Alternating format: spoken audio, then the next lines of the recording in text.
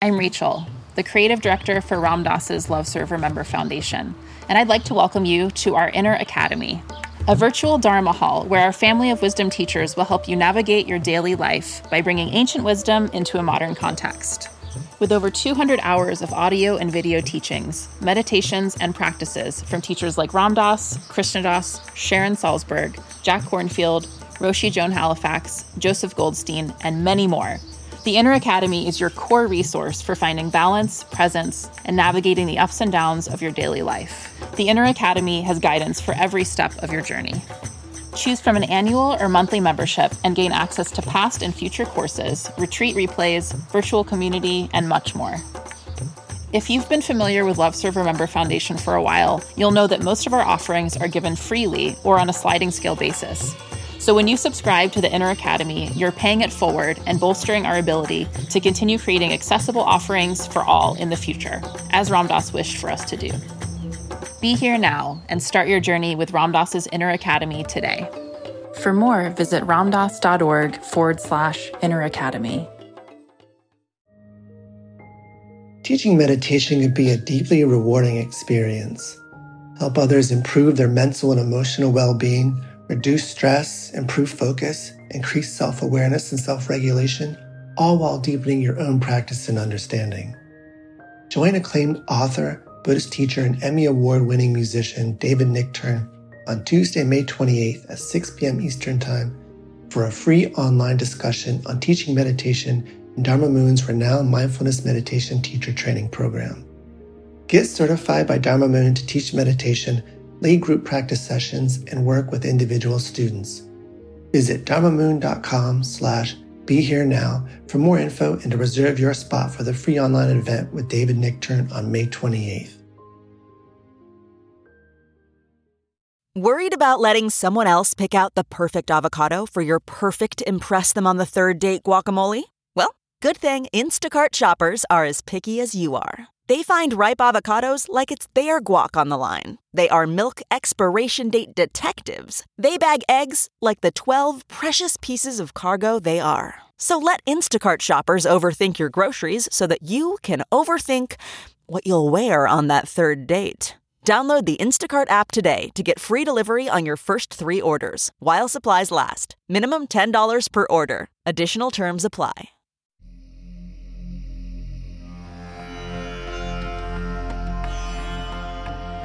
Welcome to the Metta Hour with Sharon Salzberg, where Buddhist wisdom meets everyday life. This podcast is brought to you by the Be Here Now Network and features interviews with the top leaders, teachers, and thinkers of the mindfulness movement and beyond. For more information, visit BeHereNowNetwork.com/Sharon. Hi, I'm Sharon Salzberg. And today I'm in conversation with my friend and colleague, Tara Brach, PhD. So I guess one should say Dr. Brach. Tara has been practicing and teaching meditation since 1975, as well as leading workshops and meditation retreats at centers throughout North America and Europe. She has a PhD in clinical psychology, is the founder of the Insight Meditation Community of Washington, and is the author of several beloved books, Radical Acceptance, True Refuge, and Radical Compassion. Her most recent book, Trusting the Gold, Uncovering Your Natural Goodness, has just been released by Sounds True in June of 2021. Welcome back to the podcast, Tara. Oh, I'm so glad to be with you. And by the way, if you called me Dr. Brach, I wouldn't know who you were talking to. All right. Now we know. Well, thank you really so much for being here. It's always a delight to spend time with you, even though these days it's virtual. Where are you right now? Are you home? Yeah, I'm in Great Falls, Virginia, where I've pretty much been consistently for, like many people, a long time. Yeah. It has been a long time, isn't it? Yeah, and you're in Barre, yeah? I'm in Barre, Massachusetts. Yeah. Still, it's kind of incredible. It's very funny. I'm thinking, in the beginning, time went kind of more normally or slowly. Now, all of a sudden, like it went by in a rush, and it's just been a year or more. Yeah, but you haven't been up there in a consistent way, so you've actually watched the seasons in Barrie now. Yeah, I have. It's like, all right. So congratulations on your new book, which is absolutely gorgeous. And for anyone who hasn't seen it, it's a little bit different of a book project than your previous releases. It's an illustrated book. It's, I think, what in the trade is known as a gift book, and it would make a wonderful gift. And you created it with the visual artist Vicky Alvarez. So tell me how this project came to be. Yeah. So over many, many years, people would ask me for like a favorite quote or a story, a personal story. So I started collecting the ones that I knew touched people. And of course, I had help from my little team down here. And I became increasingly aware like that there's this core theme that as presence grows, we have a deepening trust in who we are and really in reality. And that this trust is really the gift of the path. It lets us relax, our hearts, the armoring around our hearts. And so we get to love without holding back. We get to live more spontaneously. So I initially, envisioned it as a very simple book. And usually books, you start thinking them as a certain thing and then they grow and get to be a monstrosity. It didn't actually happen. It stayed simple. So I'm so nice. grateful. Yeah. Like there's not these long chapters that build. It's really simple and, dedicated to helping us cultivate that trust in goodness. And boy, the illustrations, and it is a gift book. I was so fortunate. I'm publishing with Sounds True and they're friends and they're great. And we were so blessed to find Vicky. And I'm just touched by the beauty of her work. It really, the images convey the spirit of the teaching. So I feel like we're really lucked out on that. Well, as you and I have had kind of the occasional email exchange and so on, I've seen like the second book I wrote was called A Heart as Wide as the World, and it was kind of a collection of stories. And what I discovered was that, I thought it was going to be much easier because it was not a succession of chapters, all of which had to build on one another. But in fact, it was quite difficult. And so I'm just praising the rigor of having that particular form. We can say simple, but, as I said, it's almost like writing poetry. It's like every line, every word has to count. It has to mean something. You can't like have a bad paragraph that you're kind of tucking in there, and making up for it later. Yeah, it's not easy. It's a real immersion. Each one's an immersion, like a good short story is the same way. There's an amazing art to it. And yet there was something that it was just a fresh way of being creative that I didn't feel hitched to some sort of a left brain logical sequence of things as much as a real deeper dive into each piece. It was fun. I enjoyed writing it. That's great. And I think the illustrations are like that as well. It's almost dreamlike and yet very present and real. Yeah, you're naming it beautifully. Yeah. So let's talk about basic goodness, that controversial topic. Yeah. It's something certainly that exists within the Buddhist tradition. It's very different than in the West, where one might think of original sin. Tsoknyi Rinpoche, who's a Tibetan teacher, once described it in a class as basic okayness. I don't know if that's because he knew he was talking to, and we couldn't bring ourselves to quite get to basic goodness. So how are you defining basic goodness? Yeah. So I think of basic goodness as the awareness, the pure awareness that's really our shared essence, and that expresses, it's got many flavors, but the kind of the most pure, direct expression of awareness is love, one of the forms of love, compassion, joy. It also, basic goodness expresses as creativity and as wisdom, as wonder, awe. So these are facets that the more we wake up, the more our basic goodness shines through us and the more we can see it in others. And what I found over time is I started talking about it as the gold, and that came from a story that's a true story. Many of you listening are familiar. I just love the story, though, so I'll say it anyway, which is that in Thailand, there was this enormous clay Buddha, and it wasn't a beautiful statue, but it was really loved, and it had survived over centuries, through storms and battles and different rulers. And then there was this long dry season, and some cracks appeared. So one monk took a flashlight and shined it into one of the cracks, and what shined back was the gleam, the flash of brilliant gold. And then he checked the other cracks, and turned out that under this plaster clay covering, it was pure solid gold, one of the largest gold statues actually in Southeast Asia. And what's interesting is that the monks say that the statue was covered to protect it during tumultuous times, and historians confirm this.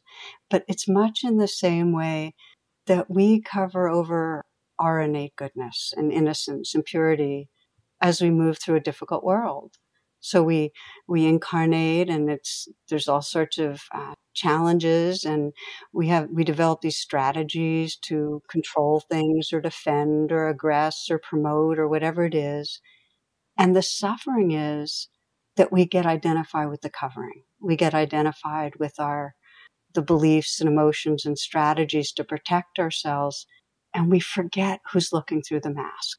We forget that basic goodness, that tender, awake heart. So just to share with you that I was talking about this I've talked about this in many, many classes, but I was sharing the Golden Buddha story, and how, our essence is that gold and that luminosity. And of course there's coverings. And I brought in Einstein's very well-known kind of comment that the trusting the universe is basically a friendly place. He just talked about the value of trusting intrinsic benevolence. And I remembered my mother was sitting in the class, and she lived out here. So on the car ride home, she challenged me. Now, she was my mom was a philosophy major at Barnard, and she liked challenging me, whenever she could, really. But she basically said, what makes goodness more basic than badness, than flaws, than sin? She asked that question. And, in a sense, I said, it's really a direct experience. It's like when you're resting in that goodness, this is home. But I also explained it kind of like the metaphor of like the sun. Basic goodness is always here, and it does get clouded over by our fears and our protective coverings in really painful ways. But the sun is still there. It's not affected by the coverings.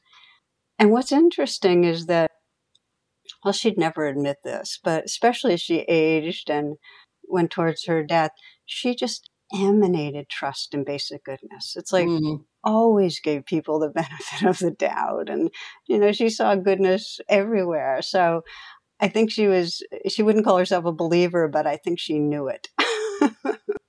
Well, that's really beautiful, because one can well imagine life going the other way, That's right. That's right. If she had been really fearful or felt very isolated, she could have easily believed the coverings, believed in separateness, and actually suffered a lot. Yeah. True. Yeah.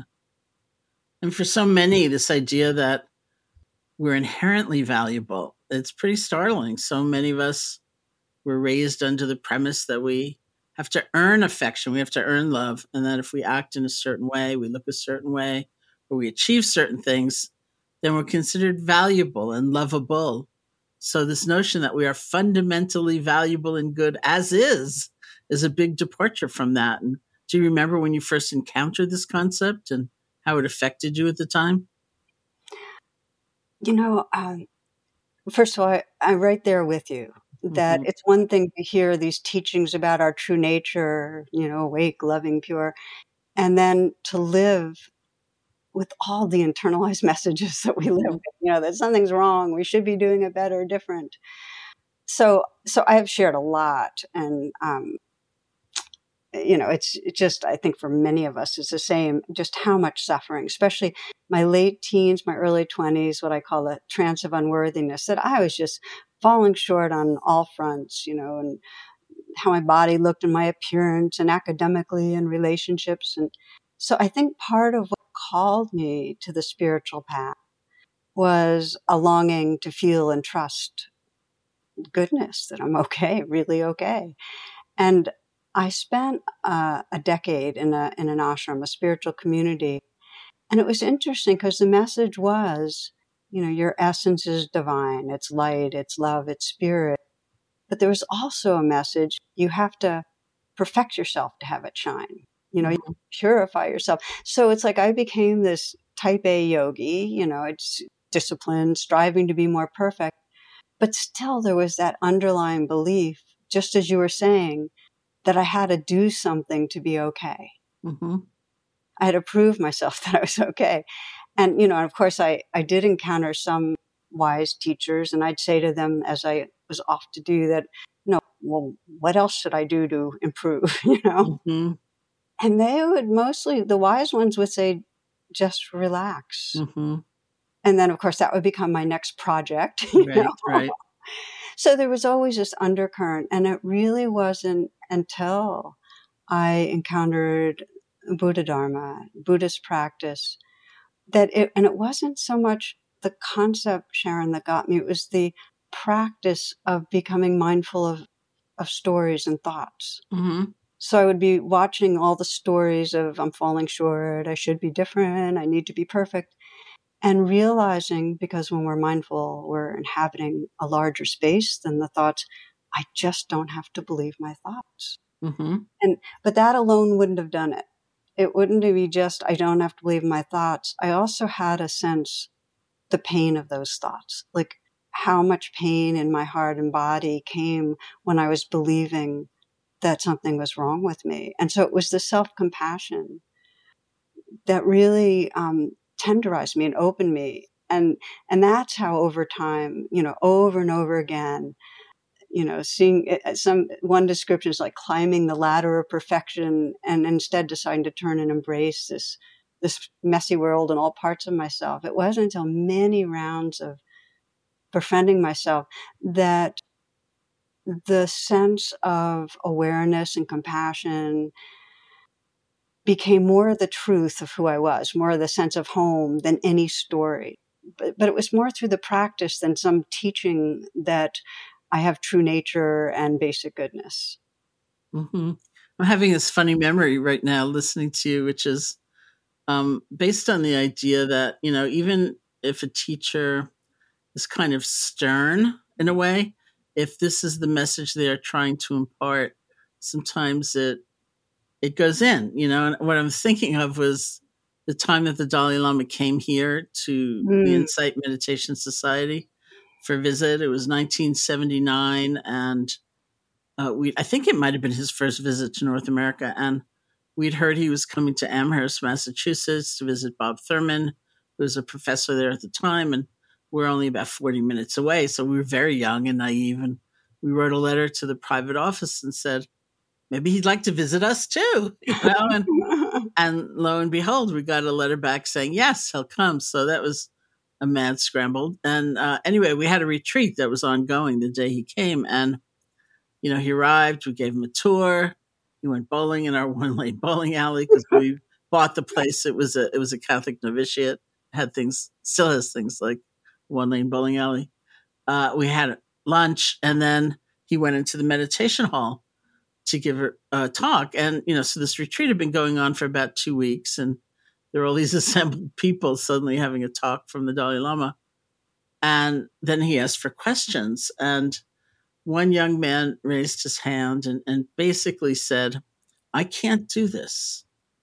I don't have the capacity to grow, to get wiser, to get more loving. It's like, it's just not in me. I'm incapable of really doing this path. And the Dalai Lama got this look on his face, which he gets sometimes when question is like so confusing to him, you know? Mm-hmm. It's like, what are you talking about? You know, like culturally or in some way it's not getting through. And he just looked at him and he said, well, you're wrong.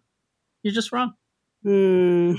And people complained to me. Some people complained to me later saying, as a matter of pedagogy, you know, you should never say someone they're wrong. And I thought, did it work for him? So I asked him, and it worked tremendously for him. You know, that became kind of a mantra when he felt that sort of rigid discouragement and I'm not capable and it's not in me and works for other people could never, ever work for me. He'd say, you're just wrong. It's a beautiful story. And first of all, it speaks to how different ways that we experience, how different we are in what we experience. But one thing that really occurs to me as you share that is that if someone really trusts in basic goodness, if they really can see it, if it's such a truth for them, that's contagious. And there's a contagion with the Dalai Lama. He kind of beams it. So even if his words might have sounded like cutting in some way, his trust, I think, got communicated. It really got transferred.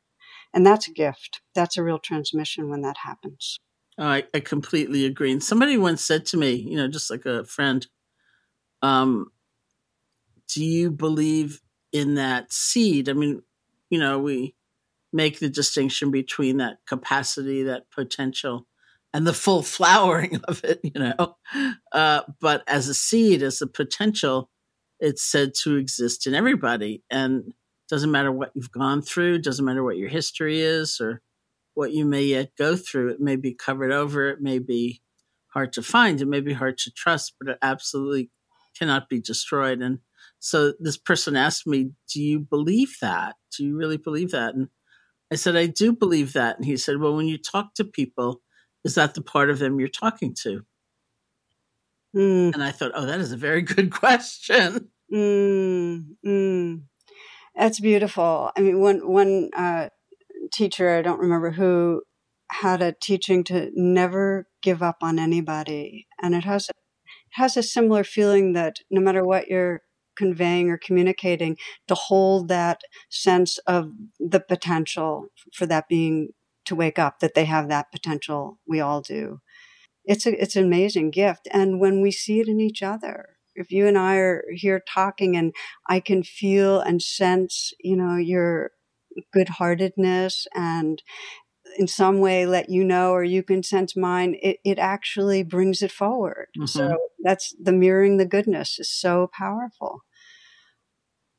And what do you do with the, you know, commentary that it's like being conflict avoidant or aren't you in a dream world, you know? Like, look at cruelty, look at the world, look at whatever. Do you have, well, first of all, do you hear that commentary coming toward you? And do you have a response to that?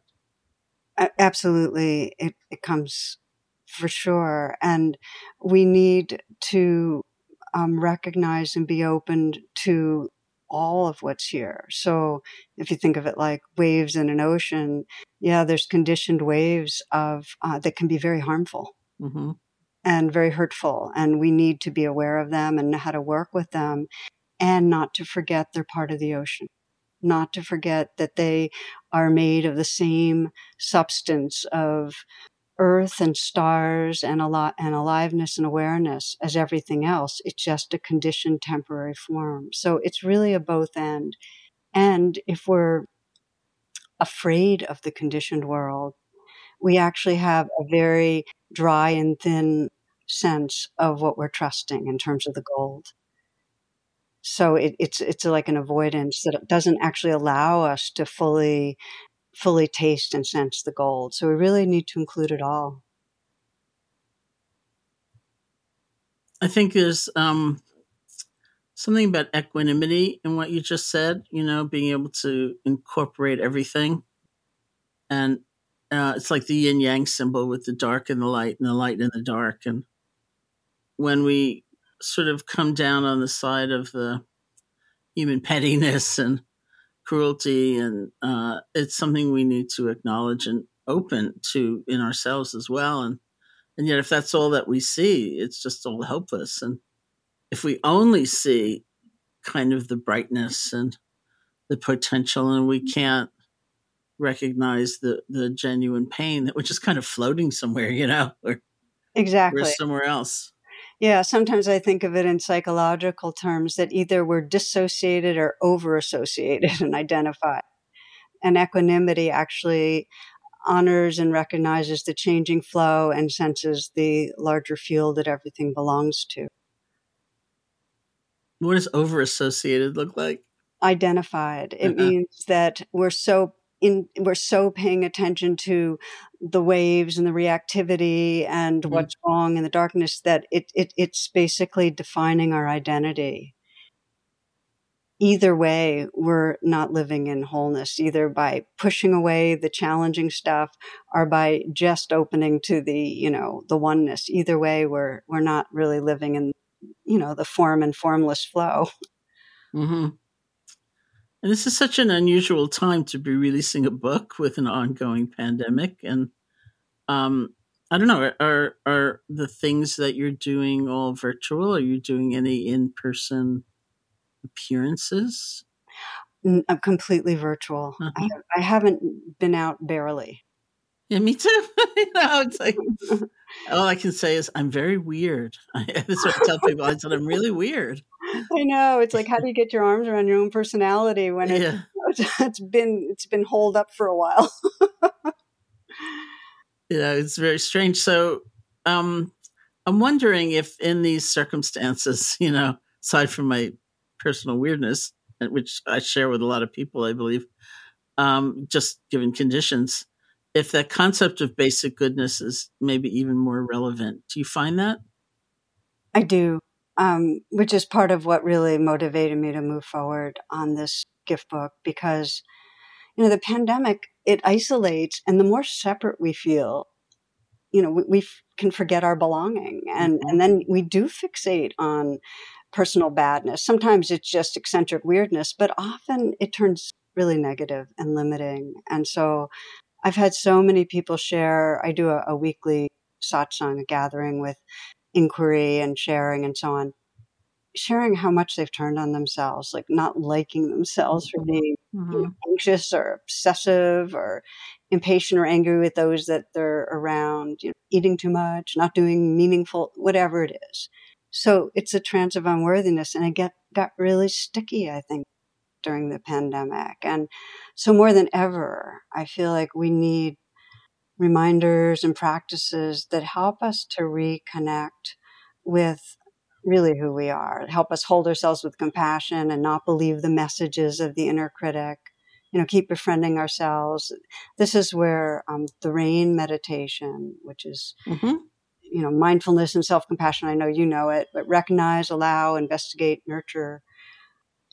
People have said it saved my life because it just gave them, when they got caught in the stickiness of the pandemic trance, they just pause and just unpack it some to kind of reconnect with a sense of space and care. So that's the individual level. But I also feel like it's a crucial time on a societal level to talk about trusting basic goodness. And this is where, in a way, it's maybe the most radical thing we can do, because we have such a traumatized society. And I know you and I have been talking about this a lot in our different domains, but there's so much distrust. People living in utterly siloed realities and considering the other as the deluded one, as evil, as bad, as harmful. So many have shared over this last year, and you've probably encountered the same thing, that they feel so much anger towards those with different political views. The person, my sister-in-law, or my this or that at work. And it's really hard to see the goal, to trust goodness in someone when we feel they're causing harm.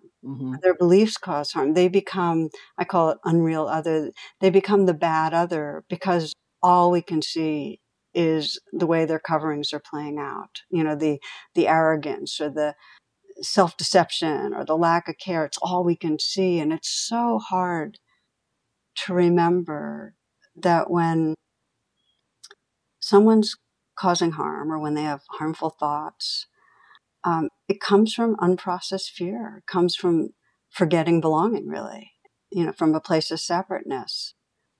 And like, if we imagine that person as really feeling happy and loved and peaceful, it's much easier to see the basic goodness, that they're like us. If a child's hurting, they'd have the impulse to reach out, or if it's a beautiful sunset, they'd feel wonder. So it's challenging, and it feels so important, Sharon, that when it's this polarized and there's this much distrust, that those that can make it a real intentional practice to see past the mask and to see the fear and see what's behind, see the being behind there. So it's become one of my most ongoing practices because I get so caught. I have a lot of passion around what's happening in the world. I care a lot. And so when I lock in if I'm reading the news, let's say, and I, like every day this happens actually, that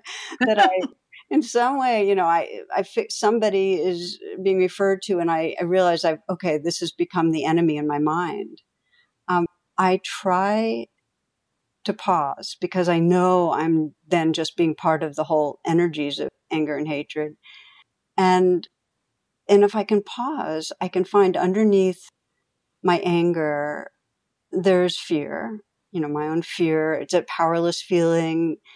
Other people are going to get hurt. More hurt's going to happen. And then underneath that, I can feel the sorrow and the grief about that. Mm-hmm. And if I keep staying, then I come down to this place of just caring, And if I can come back to that, to the kind of more pure, the gold within me, I can see others more truly, that they're living from their covering. They're imprisoned by, energies that really live through all of us. And I can remember our belonging.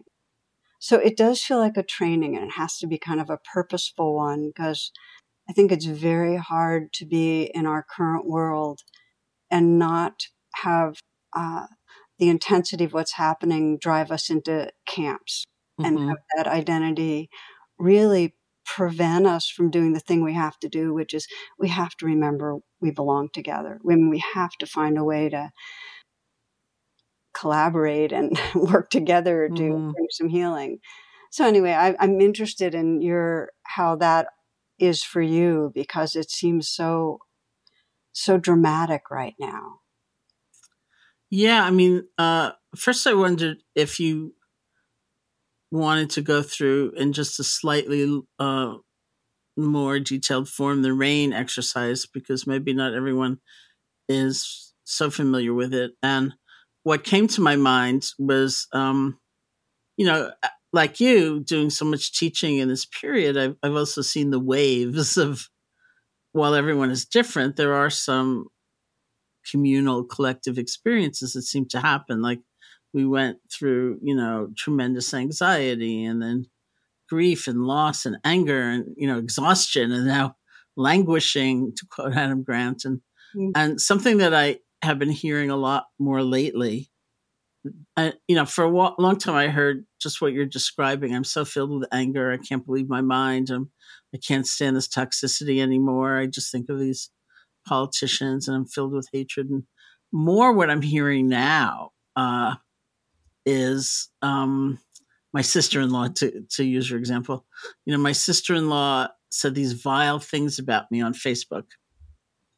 And people are experiencing themselves as the recipient of othering, and, not as would always perhaps have been the case because of race or gender identification, but just because of political belief. And not only political, wearing masks, taking vaccines, whatever it is. And so people are also struggling with, how do I deal with the energy coming at me? That's so painful and so rancorous. Yeah. I definitely am hearing that same thing, that it's war. Yeah. It's like in the, what's it called? The documentary, The Social Dilemma, one kind of the key point was somebody said civil war. It's like, it's really painful and it's coming in all directions. So it's not only me judging that person, it's feeling really condemned, and the venom of it.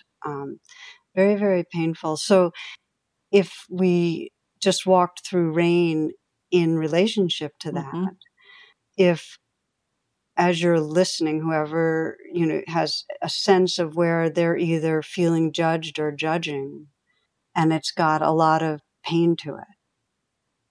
There, your feeling of anger or hatred or distrust towards another, or feeling really wounded and threatened by someone, then the R of rain is to recognize the most predominant experience you're having inside you.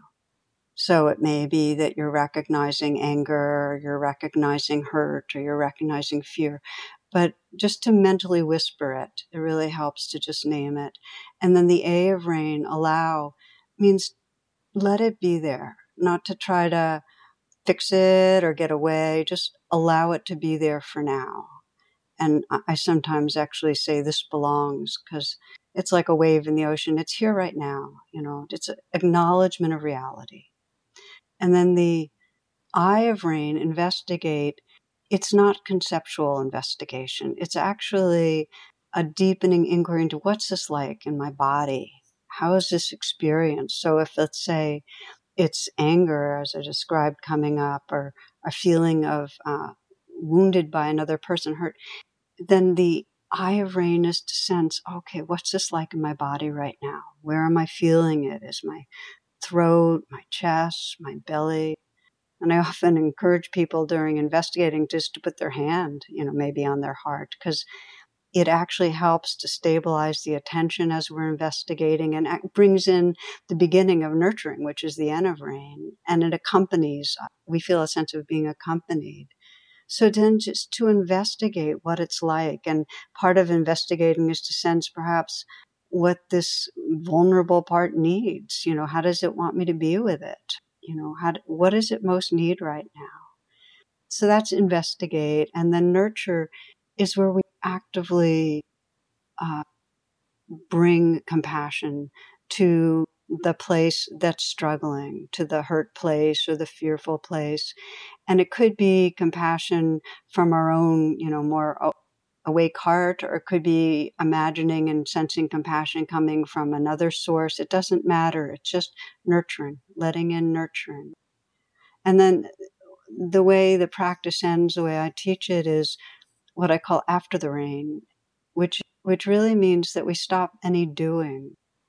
And there's just a noticing of the quality of presence that's emerged, and a sense of the shift from maybe at the beginning when we were identified with a hurt self or a fearful self, to really sensing this more of a space of awakeness or kindness or tenderness. Because it's during after the rain that we really come home to who we are. We're not doing anything. We're just resting in that presence. So that's a slowed down version. I hope it wasn't too slowed down. No, it was great. I was just feeling into like all these people saying, what? Well, how do you do it? I want to know how to do it. So that was great. Yeah, it helps a lot. And rain's one of those things that, when we get triggered, that's when we can least remember how to find our way back to mindfulness and kindfulness. It's when we're most, hijacked by our limbic system. So it helps ahead of time to have like a sequence of steps, and they're not inviolable.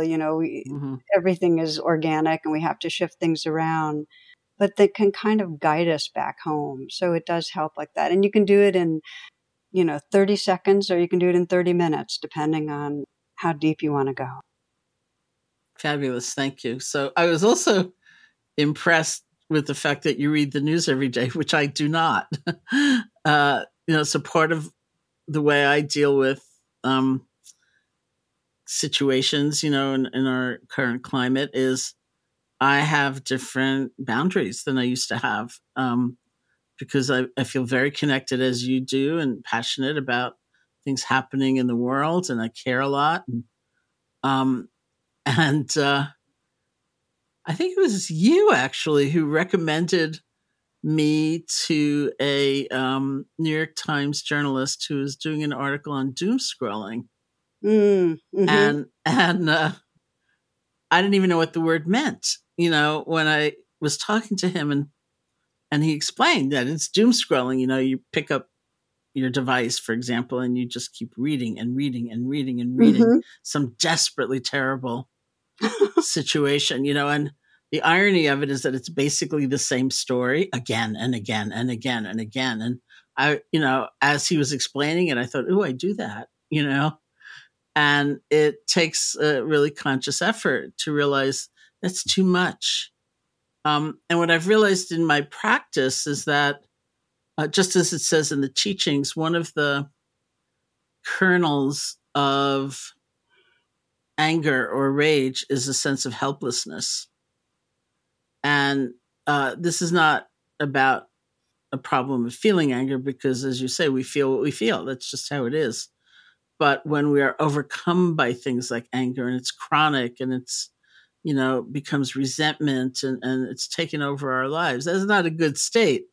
And it's very self-destructive. And so if I sit with the anger, as one does in mindfulness, and sees the layers, the sadness, the fear, whatever else may be there, I virtually always come to a sense of helplessness that's right at the core of it. And when I get there, I know that I need to channel some of that energy and do something, even if it feels like the most meager act. It's not going to make the world the perfect place by any means, but it's reaching out to one person, or it's doing something, even if it seems very small. And that's basically how I deal with it. In the beginning of the pandemic, there was also, because nobody knew how long those of us who've been more in isolation would be in isolation.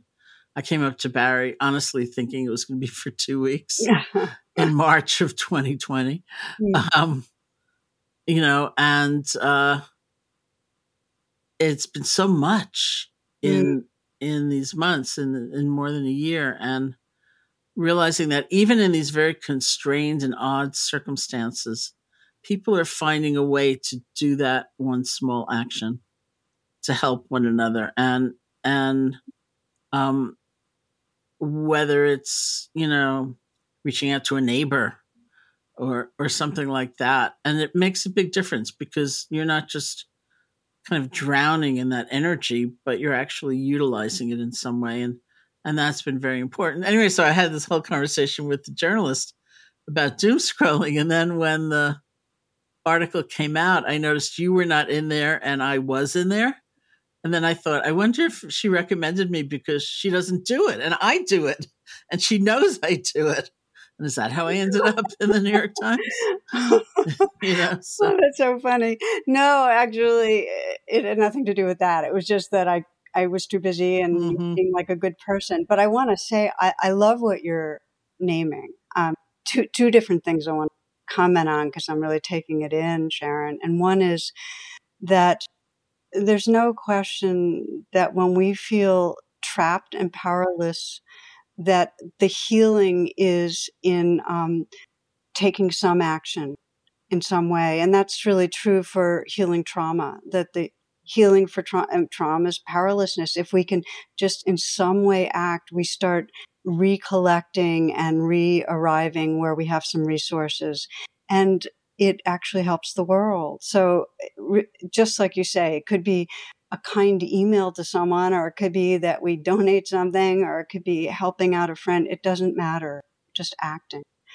And the other piece is we have to have a news diet. And when I say I don't read the news every day, I usually listen each day to certain podcasts, but I've learned not to listen to some podcasts that I might agree with the views, but are just going to hype me up. Mm-hmm. So it's more things that I vary it to where there's interest and so on.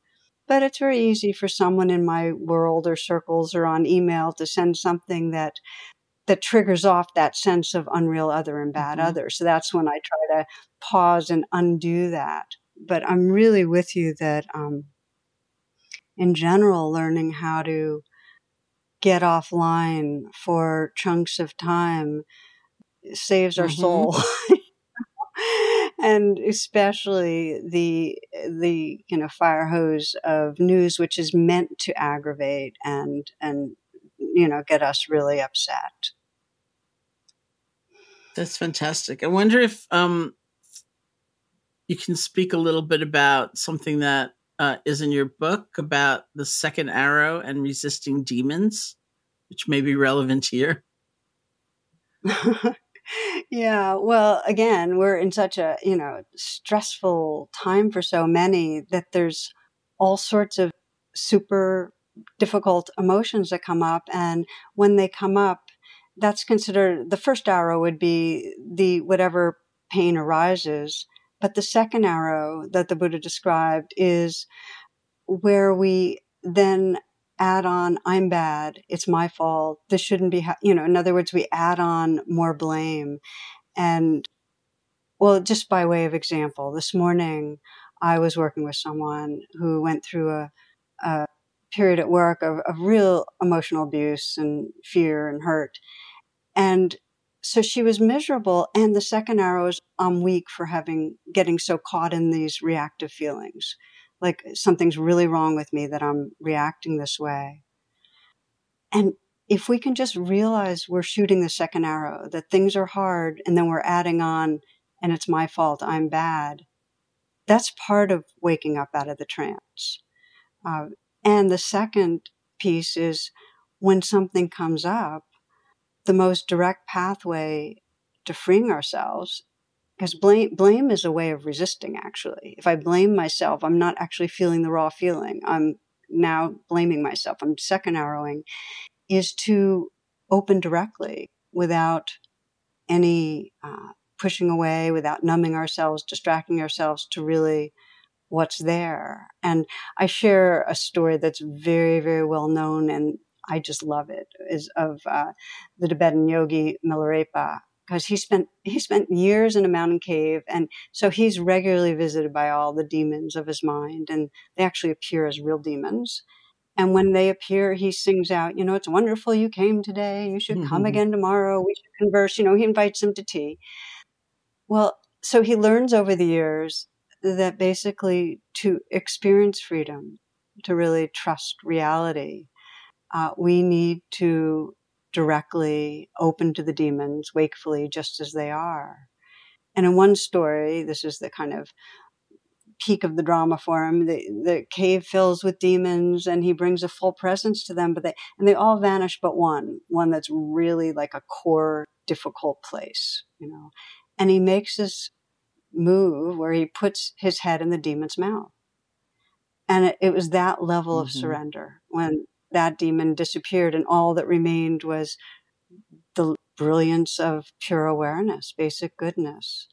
So the reason I love this, because the teaching is simply, when resistance is gone, the demons are gone.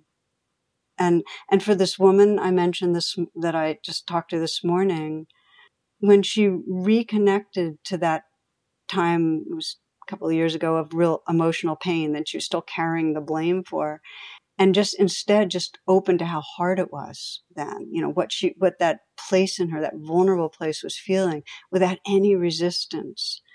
There was this natural self-compassion that arose, because when we open to suffering without saying, oh, others have it worse, or I deserved it, but just feel, ouch, this hurts, then compassion arises. And then we sense, as we open to that compassion, that that's what we are. That this is home. No resistance, no demons. So I love that phrase, when the resistance is gone, the demons are gone, because it's so true. It's beautiful. I'm sorry that we have to stop talking. It's just been wonderful. I mean, maybe just one last question, and then I can ask you to lead us in a meditation, because this is a time, certainly many people have lived working every day in this last year and more, and performing all those essential services, and they are essential, or lived in extended family situations. Others, quite isolated. And I remember I'm teaching online because I read the chats. I'm like an inveterate chat reader, and people writing in things about their loneliness, and about somebody wrote and said, "I'm a resident in a nursing home. I haven't had a visitor in a year." And even people who have felt very, very connected online or through other means. It's in general, it's another step that's happening now or soon, as many people emerge back into a more social kind of situation. And when I say I'm weird, I really think I'm weird. Like I had a pot of one, really, which was Joseph Goldstein, who then went on intensive retreat. So it was like, bye, Joseph. And yet, I've been very connected through electronic means and so on. And yet now, I'm actually going to leave this property and, do things and be with other people. And it's kind of strange. I wonder if you have any advice for people like me. Well, it's for me too. I mean, introverts, secretly delighted in the excuse to not have to go out and do much hanging out. So, and not have to get dressed the lower half of our body. So it's been really, there's been a lot of, so it is a deal. It's really a strange, unusual thing to get, go from our withdrawal and back into in-person contact. So one of the things, and what I really get is, it's like everything gets magnified. It can be really a self-conscious thing that, it's like I think you mentioned this, coming out of a retreat. It's like the personality all of a sudden springs forth again, and we get to see how we act around others and the habitual ways we stand or hug or move or whatever it is. It's all magnified, and insecurity is magnified. So one of the things I've been really reflecting on, Sharon, is the good news is because we haven't been in our old habit patterns, it's actually a chance to see fresh, what's happening, how we relate, and be really curious. I mean, it really helps to be curious, and you have a really curious mind. So just to bring that in, it's like, okay, so how does this personality do itself, and what serves, and what creates distance, and what creates connection? I mean, that's always like a really powerful question.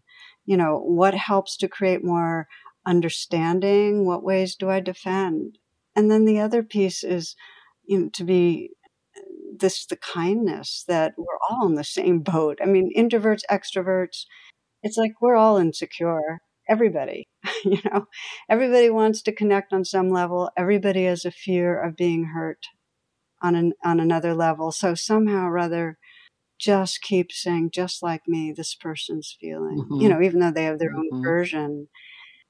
And I guess the thing that most hits me, maybe this is the right part of an ending of this conversation, is that, this pandemic, it's not like it's over. This is like shaking the ground of our sense of how our lives are going to be. Really, we don't know how much contact and how free and flowing and so on. So it really brings impermanence right to the fore of, who knows how much we'll get to see this person, or how often, or, there are some people we haven't seen for so long. We never thought that was going to happen. How would we have been with that person if we knew? It's like, if you were at the end of your life looking back, how would you be with these people? And I think it gives us a chance to deepen our aspiration in a real living way towards being real and open-hearted with each other. So it's actually an uncomfortable and good opportunity for loving more. Beautiful. Yeah. Thank you so much. So do you want to lead us in a meditation? I would be delighted. I'd be delighted. And so wherever you are, to make any adjustments so that you've got a posture that feels relaxed, that you're awake and at ease. You may take a few full breaths as a way to collect, gather attention.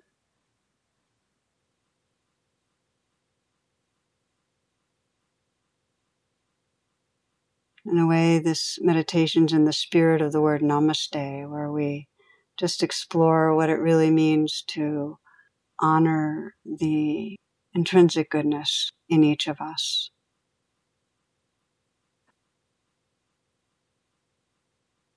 And a simple way to start that we often do with the loving kindness practice is to begin with someone who is easy, where the caring flows easily. And just bring them to mind. So it's not a complicated relationship.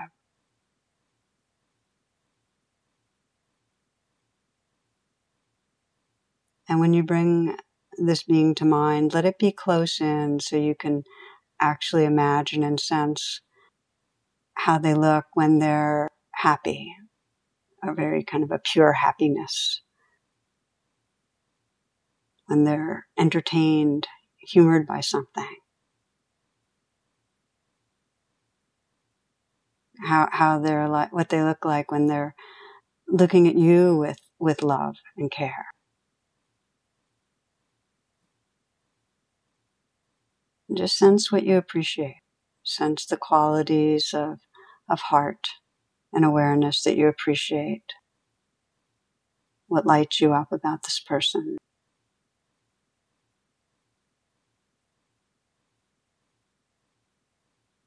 You might even, as you're sensing it, just mentally whisper, thank you.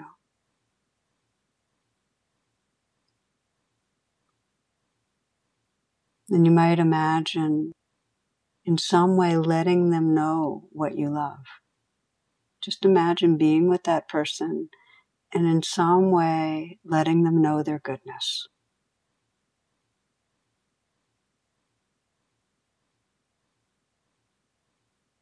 And what it's like for them to hear that.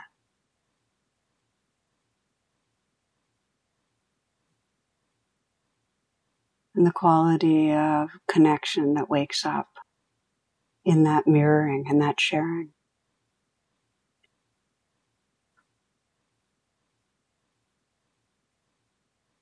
And then bringing attention to your own heart right now and just notice what you notice, the glow, the tenderness, the goodness of caring. How your own being is when you're feeling belonging and love.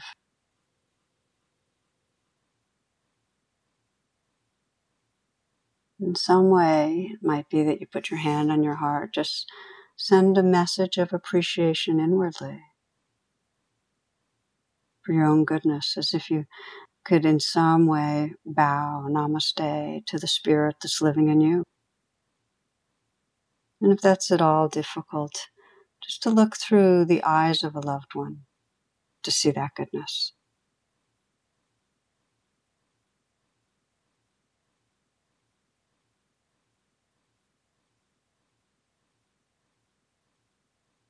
And you might widen the circles, bringing to mind someone that you don't know as well, someone you perhaps encounter regularly enough. Not difficult, but not someone you know well.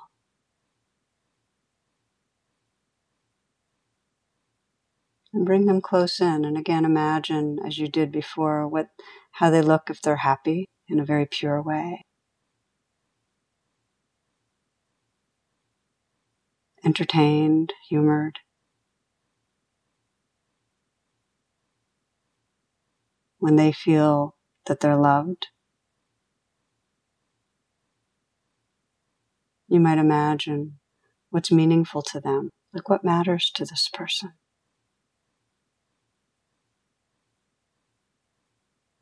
And what they love.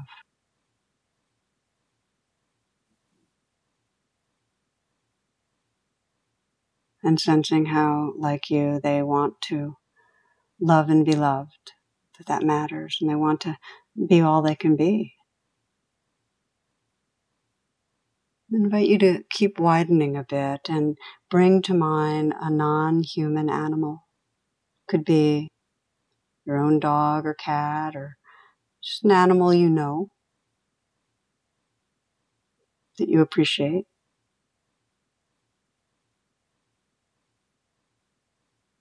And sense the life force and sentience there. That same aliveness and light that connects us all, that lives through us all. Again, sensing that namaste, just honoring that. And you might continue to extend by sensing a tree or a plant near you, outside. And again, that same life force, that universal consciousness living through these different forms. Namaste and namaste. Feeling the sacredness of aliveness of life that lives through us all. In closing by feeling your heart's aspiration to remember goodness, to be a mirror of goodness, to express goodness, loving awareness, to live from that in your moments.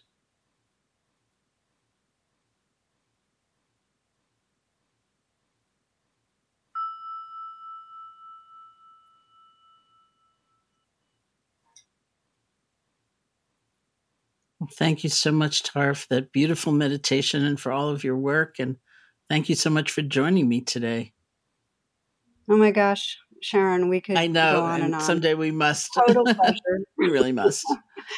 We will do it again. And to learn more about Tara's work and ongoing teaching schedule, you can visit her website at www.tarabrach, that's TARABRACH.com.